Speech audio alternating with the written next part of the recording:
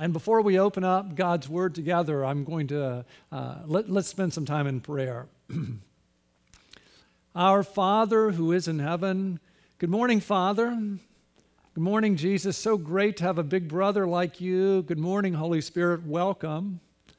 Hallowed be your name. In our worship this day, in our lives this week, in our community, may your name, Jesus, be lifted up. May your name be treated as holy. Your kingdom come. Holy Spirit, fall fresh on us that we would follow King Jesus and help spread the gospel of the kingdom through all the nations. King Jesus, we look forward to you coming back one day when your kingdom is here in all of its fullness. Your will be done on earth as it is in heaven. Holy Spirit, help us to do God's will on earth, and may it spread from person to person so that your will is done on earth as it is in heaven. Give us this day our daily bread.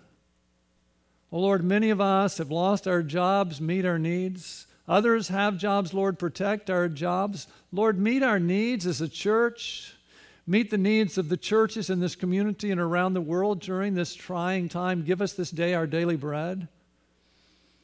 Oh, and our relational needs, forgive us our debts as we also have forgiven our debtors. We have spent a lot of time around family and it's hard, so forgive us so we can be forgiving toward those in our family and our church and our community.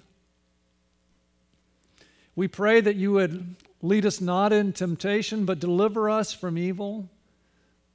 Lord, deliver us from the evil that's in us, in our flesh. Many of us are isolated. Deliver us from our flesh and deliver us from the world and it's always trying to squeeze us into its mold, and deliver us from the evil one.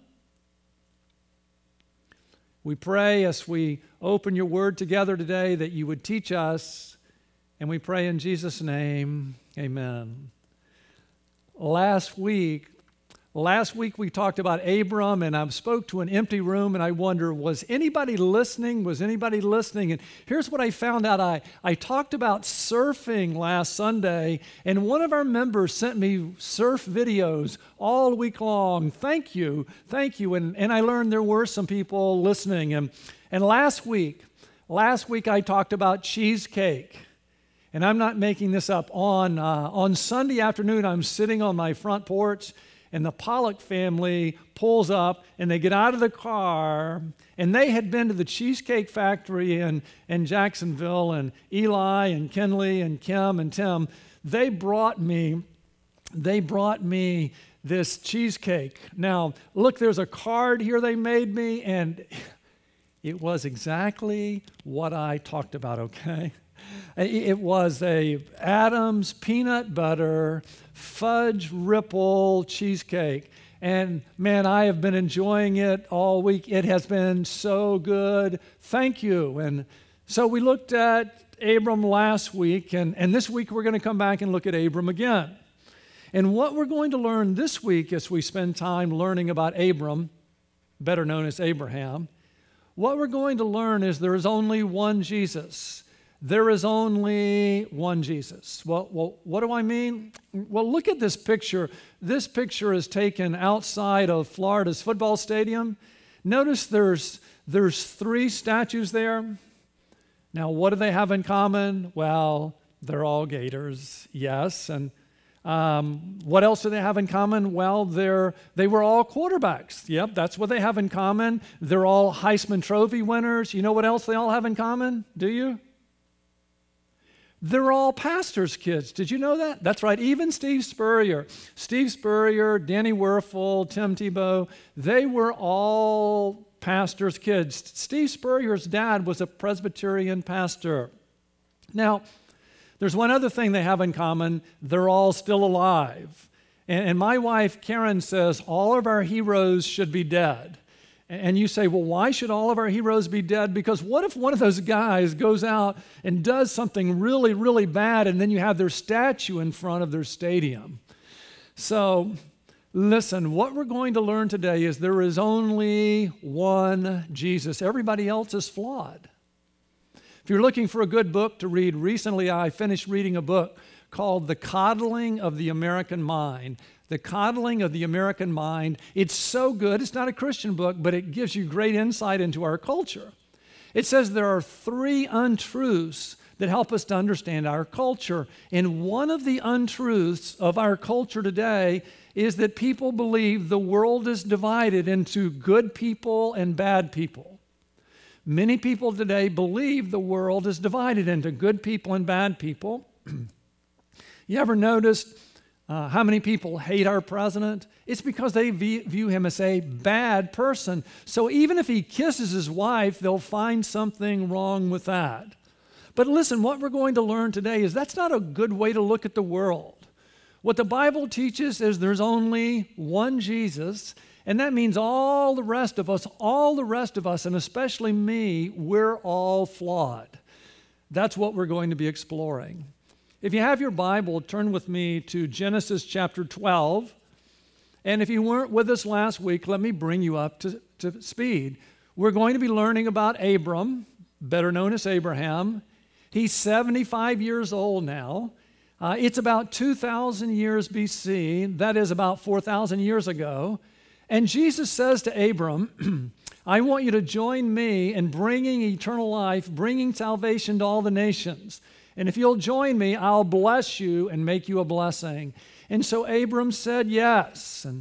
And he began to follow Jesus, and he left his country, and he went to the Promised Land. And in the Promised Land, he built altars, and he began to worship the Lord.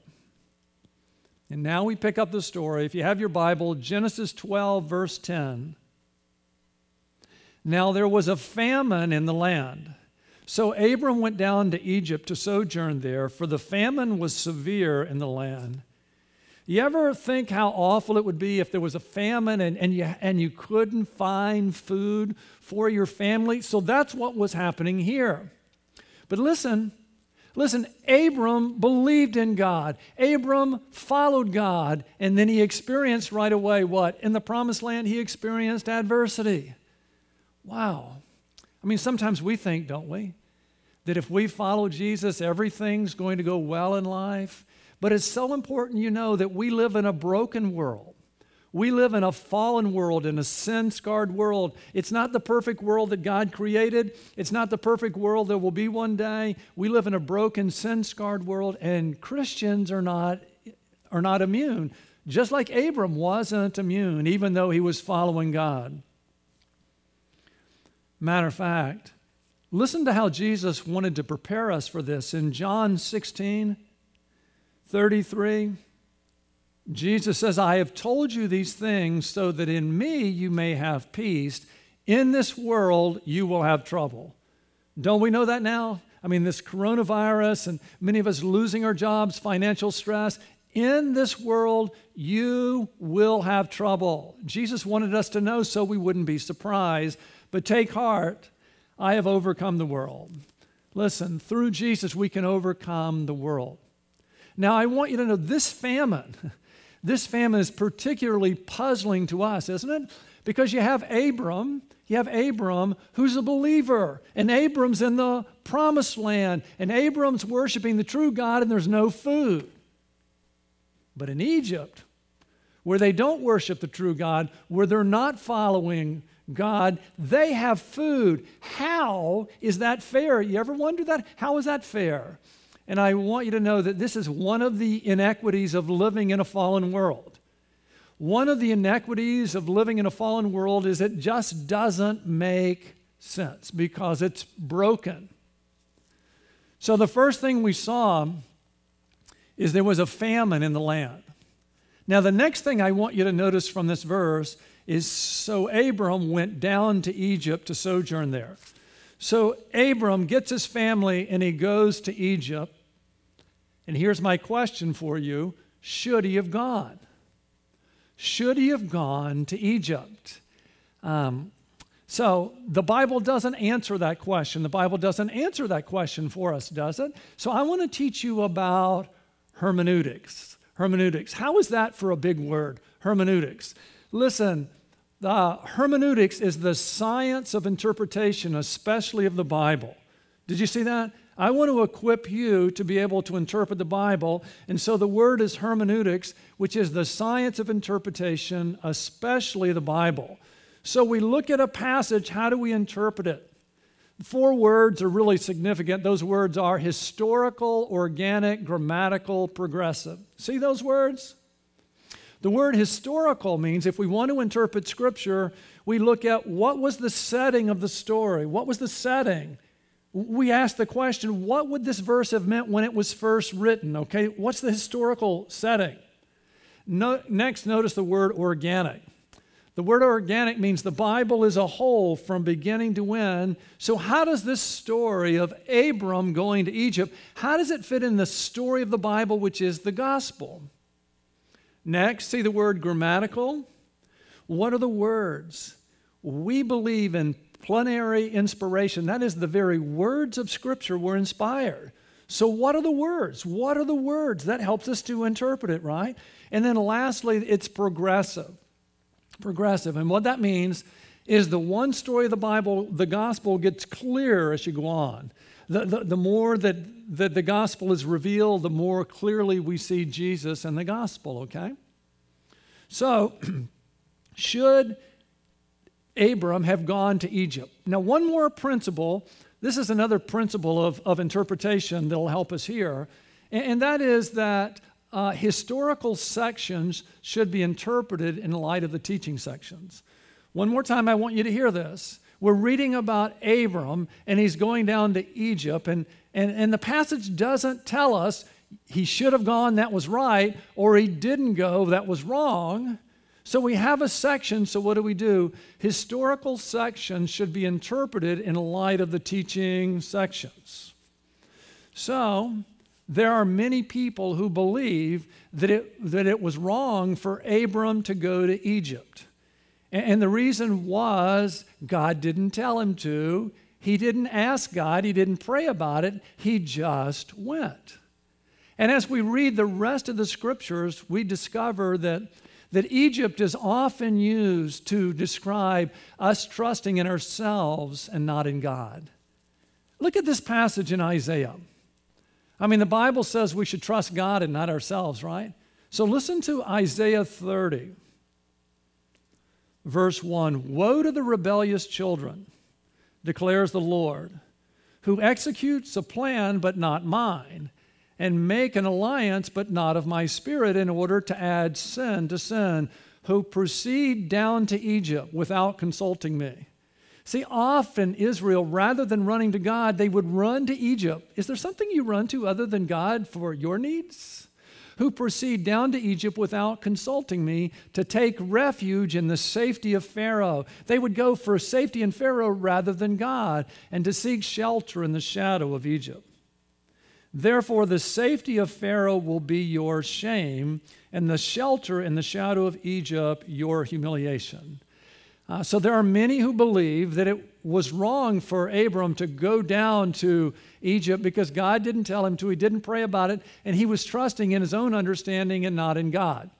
But there are others who would say, no, he was just doing what any husband would do. He was providing for his family by going where there was food. And in the Bible, sometimes it was good for Israel to go down to Egypt, wasn't it?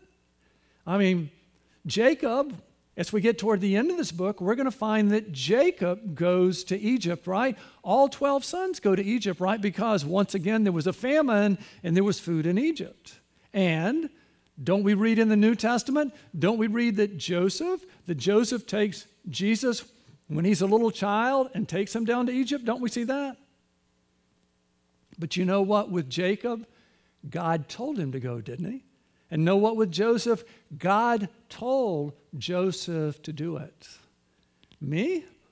What do I lean to? I lean toward the former. It seems like that Abram was not trusting God to provide for him when he said, I will bless you, and he was a little too quick to go down to Egypt. But that's how we interpret historical sections. We do it in light of the teaching sections, okay? So let's continue with the story. It came about when he came near to Egypt that he said to Sarai, his wife, see now, I know that you are a beautiful woman. Now, Hey guys, Abram's about to ask Sarai to do something really, really crazy. So if you're going to ask your wife to do something crazy, maybe a good first step is what? To tell her she's beautiful. Isn't that what he's doing here? He says, you are a beautiful woman. Here's kind of the dilemma. And when the Egyptians see you, they will say, this is his wife, and they will kill me, but they will let you live. Now, Abram was going to go into Egypt, and he was going to be a nobody. He was going to be an alien, and he was afraid because aliens really don't have any rights, right? I mean, aren't there many aliens in our country, even illegal aliens, and they're really afraid because someone could murder them and no one would really know about it or care. And that's what Abram's kind of thinking. He's afraid he's going to get to Egypt and the Egyptians are going to kill him and take his wife because she's so good looking. Man, one of the people I want to check out when I get to heaven is Sarai, don't you? Do you know how old she is now? She's 65 years old. She's 65 years old, and Abram is worried that she's still so smoking hot that someone's going to kill him to get his wife. Isn't that crazy? Don't you want to see her? Wow. See, now I know that you are a beautiful woman, and when the Egyptians see you, they will say, this is his wife, and they will kill me, but they will let you live. Please say that you are my sister, so that it may go well with me because of you, and that I may live on account of you. Wow, do you hear this?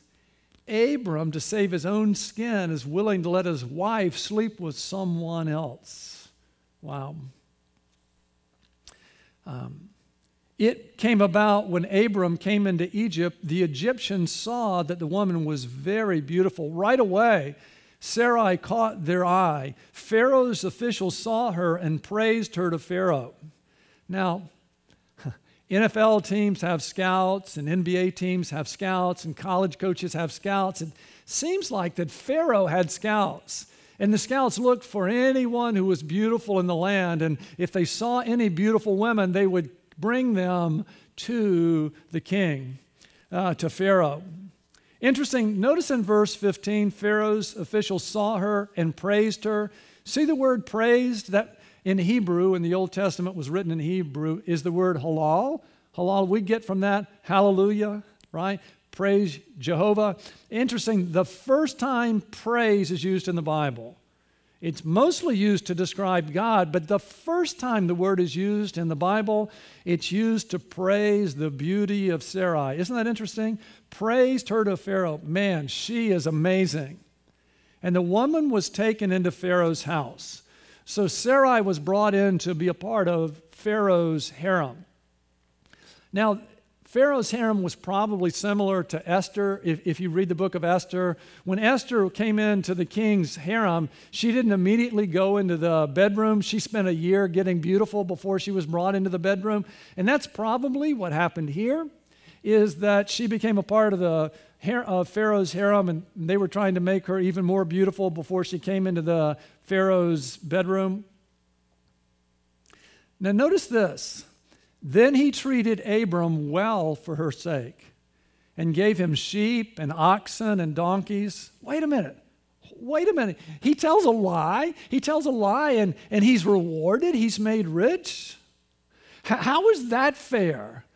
Listen, once again, it's one of the inequities of living in a fallen world.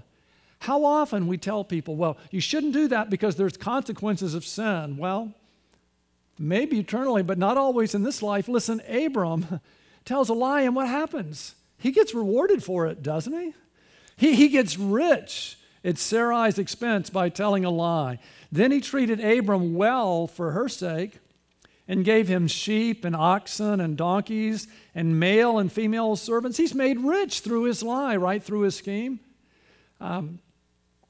And female donkeys. I didn't know this, but I found out this week in my study that female donkeys were more reliable than male donkeys. Go and figure that, right?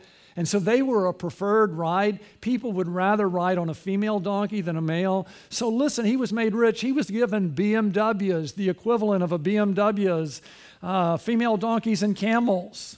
This is 2,000 years BC, and they're just starting to ride camels and finding how amazing they are, especially in the desert. So they would be like getting Ferraris. I mean, he was made rich. He was given BMWs and Ferraris and all this for telling a lie, right?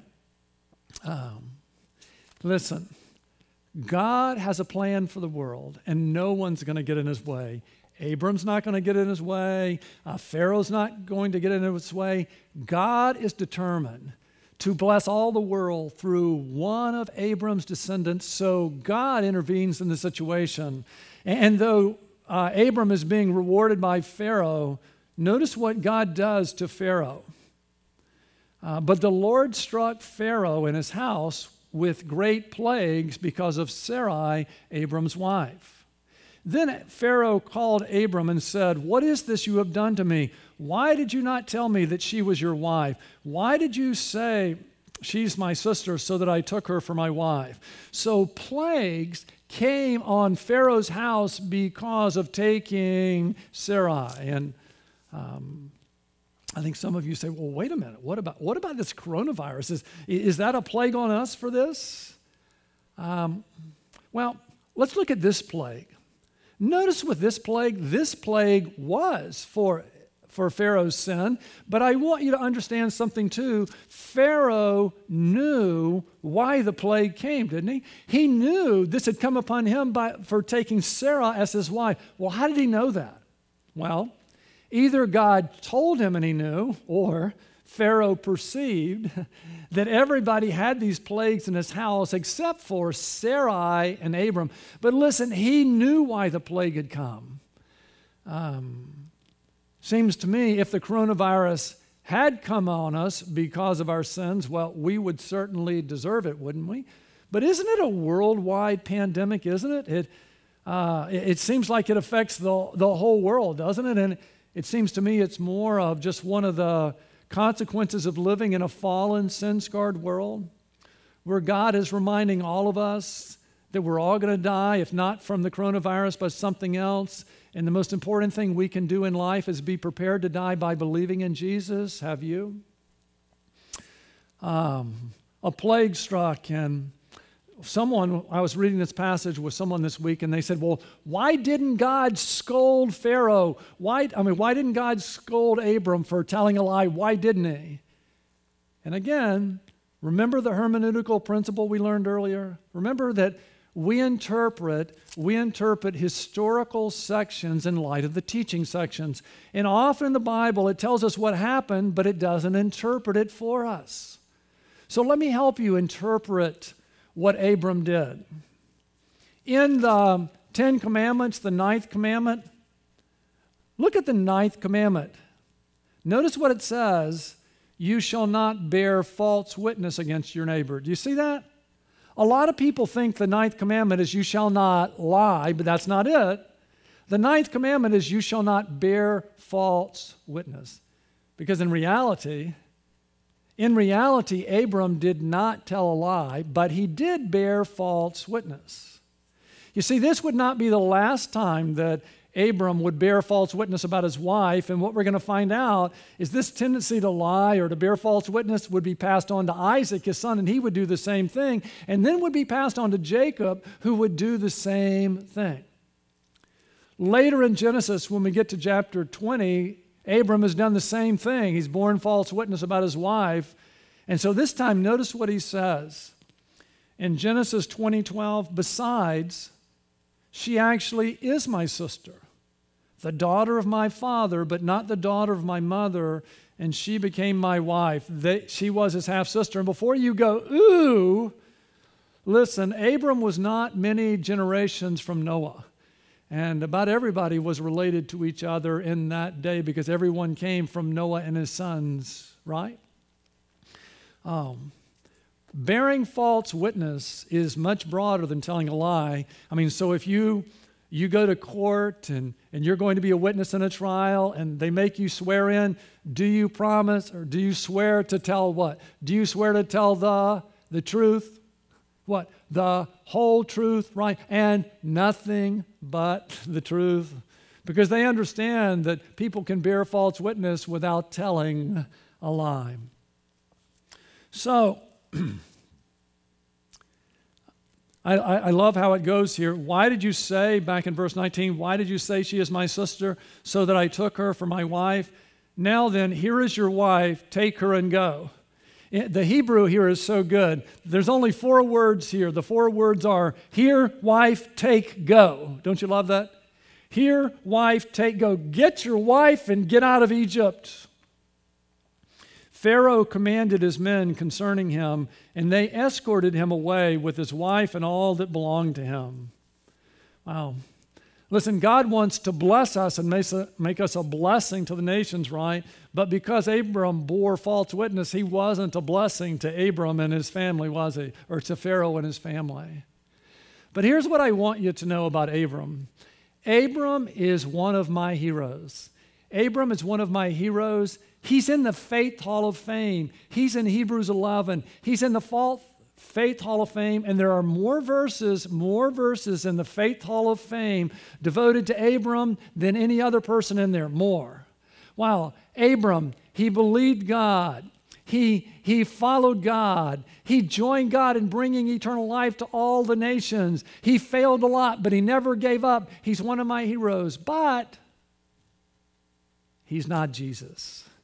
He's not Jesus. There is only one Jesus. Listen, Abram was like Jesus, and he pointed to Jesus, but what? He's not Jesus. You know why? Because there is only one Jesus. And isn't that the gospel? Isn't that the good news of the gospel, that there is only one Jesus? I mean, in our culture, people think that people are divided into good people and bad people, but the gospel says that's not true, right? Listen, the gospel says that's not true. The bad news of the gospel is this. The bad news of the gospel is there is a very thick line. There's a very thick line between good and evil. And there's only one on the side of good, right? And his name is Jesus. And all of us, right? We're all on the side of evil. All of us, right? What does the Bible say? It says, for all have sinned and fall short of the glory of God. Again, look at that verse. How many? All.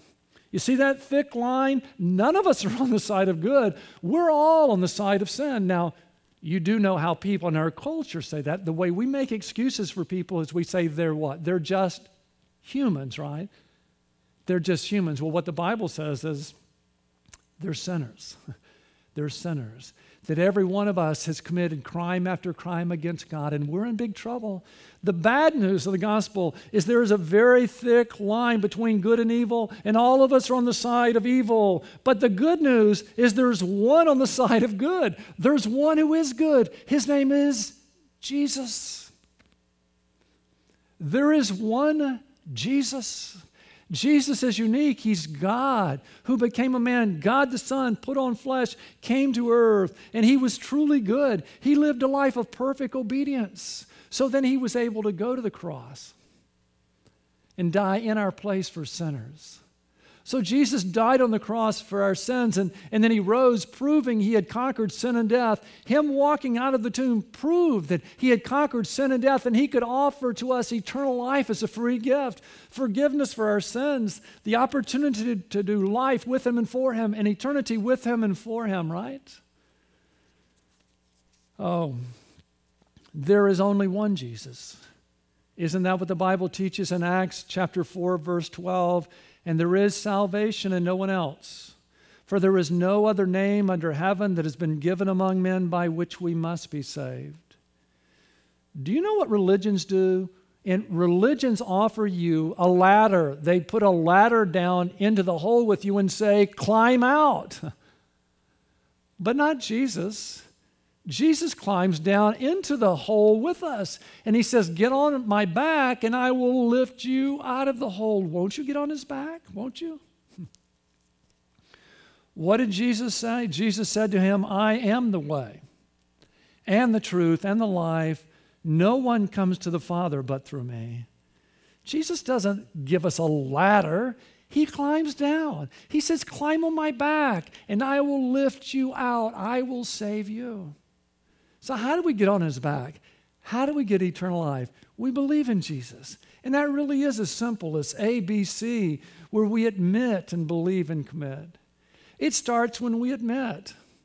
Jesus is not just other people, but listen, I'm a sinner. I've sinned against you. Won't you do that? And we believe, right? Jesus, I believe. You didn't throw me a ladder. You're the way. You're the way. You lived and died and rose for me, won't you? And then we commit to him. We climb on his back, right? Say, Jesus, save me. Forgive me. Give me eternal life. We say, Jesus, I want you to be the Lord of my life. And from this day forward, I'll follow you. Won't you believe? Man, you can do that right where you are if you'd like. You can do that right now, or I'll give you a chance in a moment when we close in prayer. There is only one Jesus. That's what we've learned. That's what we've learned. All of us need to climb on his back and say, Jesus, save me. Jesus, save me, won't you? And for those of you who have, the action step for this week is that Jesus must increase, but I must decrease.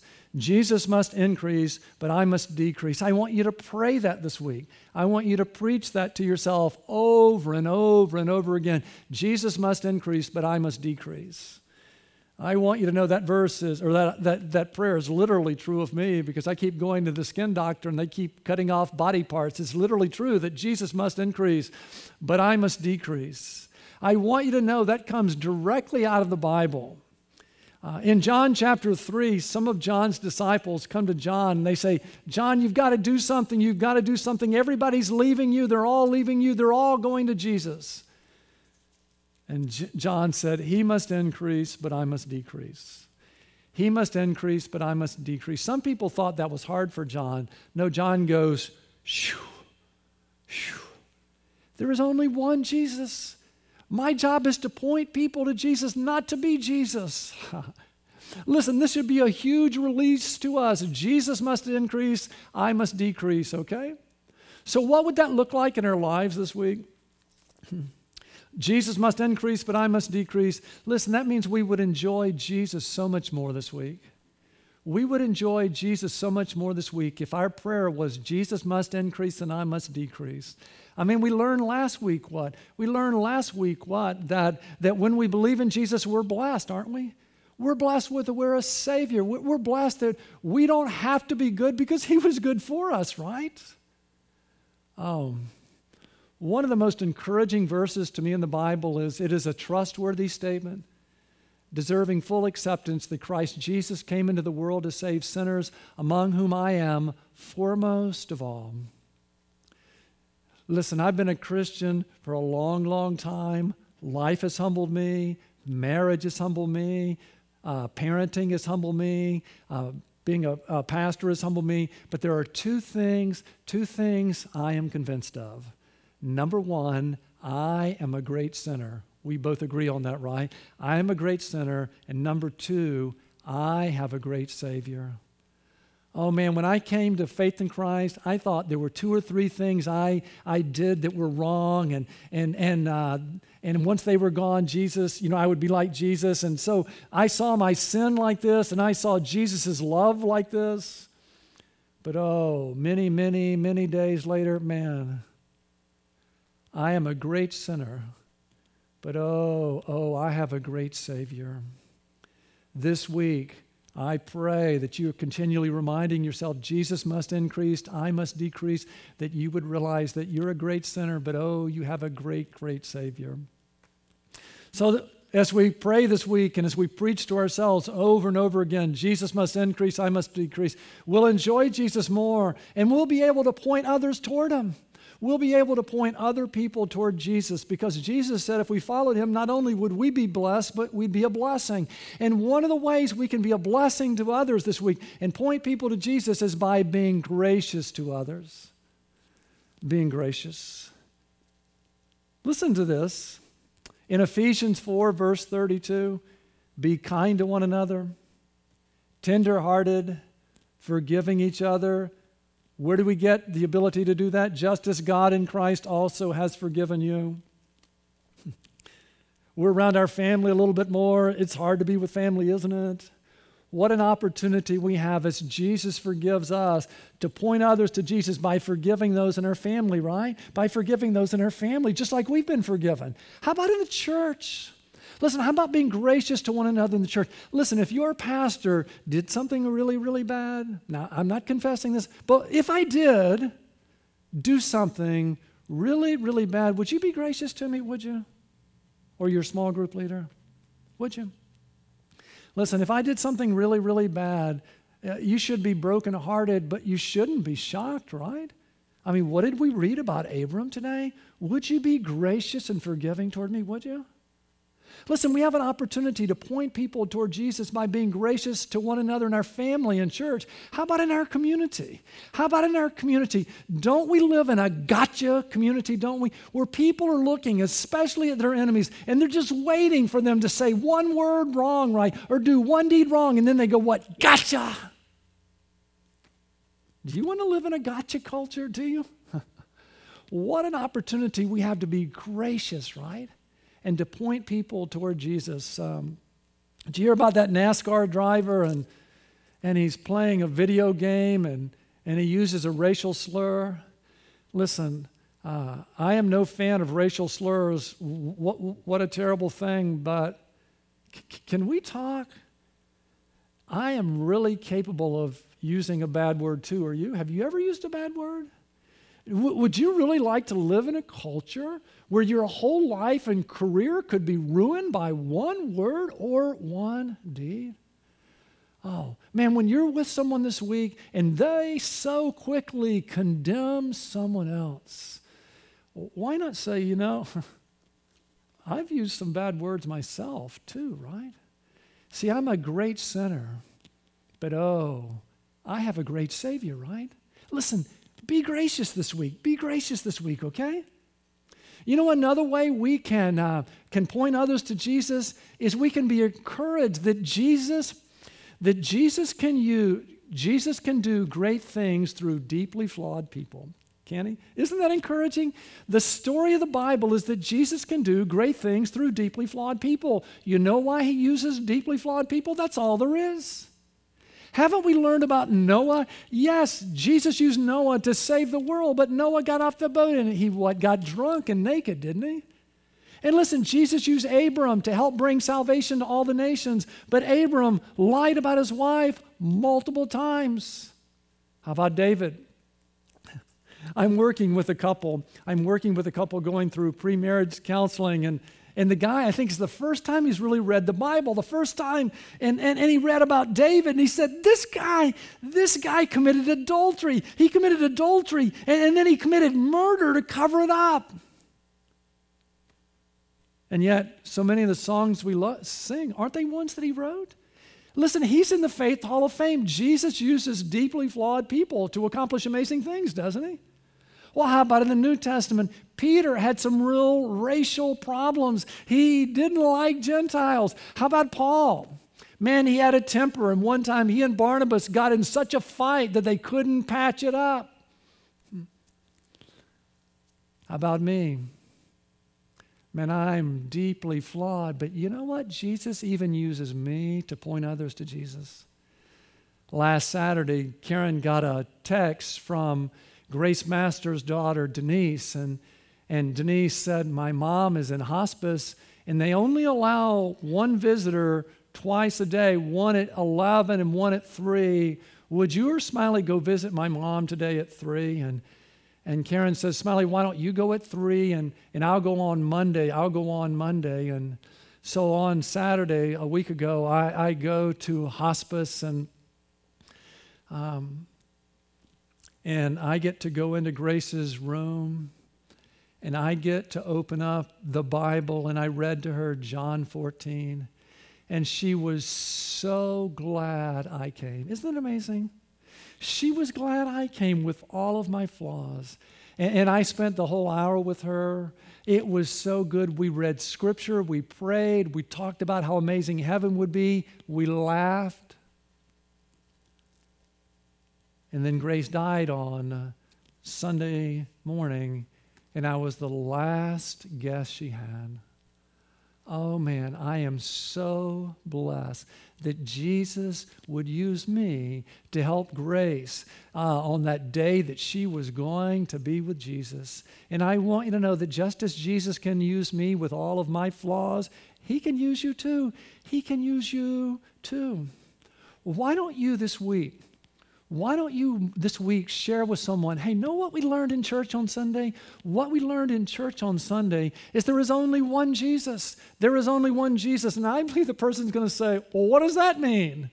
And there's your opportunity, right? What we learned is there's a very thick line between good and evil, and we're all on the side of evil, especially me. Don't you think the person would say, what? And you can share the gospel with them, right?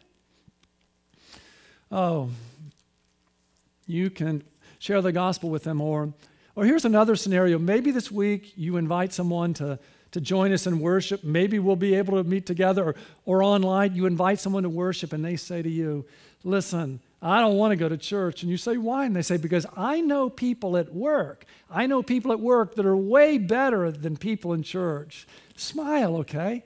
And agree with them. Say, me too. Me too. You know why? You know why there's nicer people at work than in church? Because the people in my church are so rotten, they realize they desperately need a Savior. And the people you work with, they're not that rotten, but they're rotten, but not as rotten as the people in church. Matter of fact, do you know your observation is exactly what we learned in church last week? What we learned in church last week was there was this unbeliever, Pharaoh, and he acted way better than the believer in the story, Abram. So what you observed is exactly what the Bible teaches. Wouldn't that be a great conversation? Wouldn't it? Oh, dear people, this week, pray, preach to yourself over and over again. Jesus must increase, I must decrease, right? Jesus must increase, I must decrease. And listen, enjoy Jesus this week and then point others toward him. You know the best way to point others to him? Not to tell other people what sinners they are. No. Tell someone else what a sinner you are. Share with someone this week. There are two things I know as a Christian. I am a great sinner. And secondly, I have a great Savior. Won't you share that with someone this week? Let's pray. Jesus, so thankful that there is one Jesus, one Savior. So thankful you lived a good life. You died in our place. You rose conquering sin and death, and you offer us eternal life. And listen, if you've never received that gift and you'd like to, remember it's as simple as ABC. Won't you admit to him, Jesus, I've sinned against you and I'm sorry. And won't you believe, Jesus, I believe you died on the cross for my sins and rose. And won't you commit, Jesus, from now on, I'm going to trust you and not me. Forgive me. Give me eternal life. I want you to be Lord of my life. Help me be the person you want me to be. Oh, if you've prayed that for the first time, remember, Jesus says that when we believe in him, he gives us eternal life. And Jesus, I pray for all of us who believe in you that we would this week remember there is only one Jesus and we'd quit trying to be you, but we would enjoy you. Lord, help us to enjoy you, that you are a great, great Savior. And Lord, I pray this week that we would point others to you, that we would be gracious to others, that, Lord, we would share with others that what we learned today, and that we would invite others to come and join us. For we pray this in Jesus' name, amen. Hey, thanks so much for being with us today. If you put your trust in Jesus Christ for the first time, won't you text us? Won't you text us at this number, 904-222-6004. Won't you text ABC to this number? We'd love to celebrate with you and pray for you and encourage you. Listen, thanks for being with us today. We'd love to have you with us next week. Maybe we'll even be able to meet together in person, but we'll let you know. So let me send you out to be a blessing to other people with God's blessing, okay? Now, may the God of hope fill you with all joy and peace in believing, that you may abound in hope by the power of the Holy Spirit. Amen.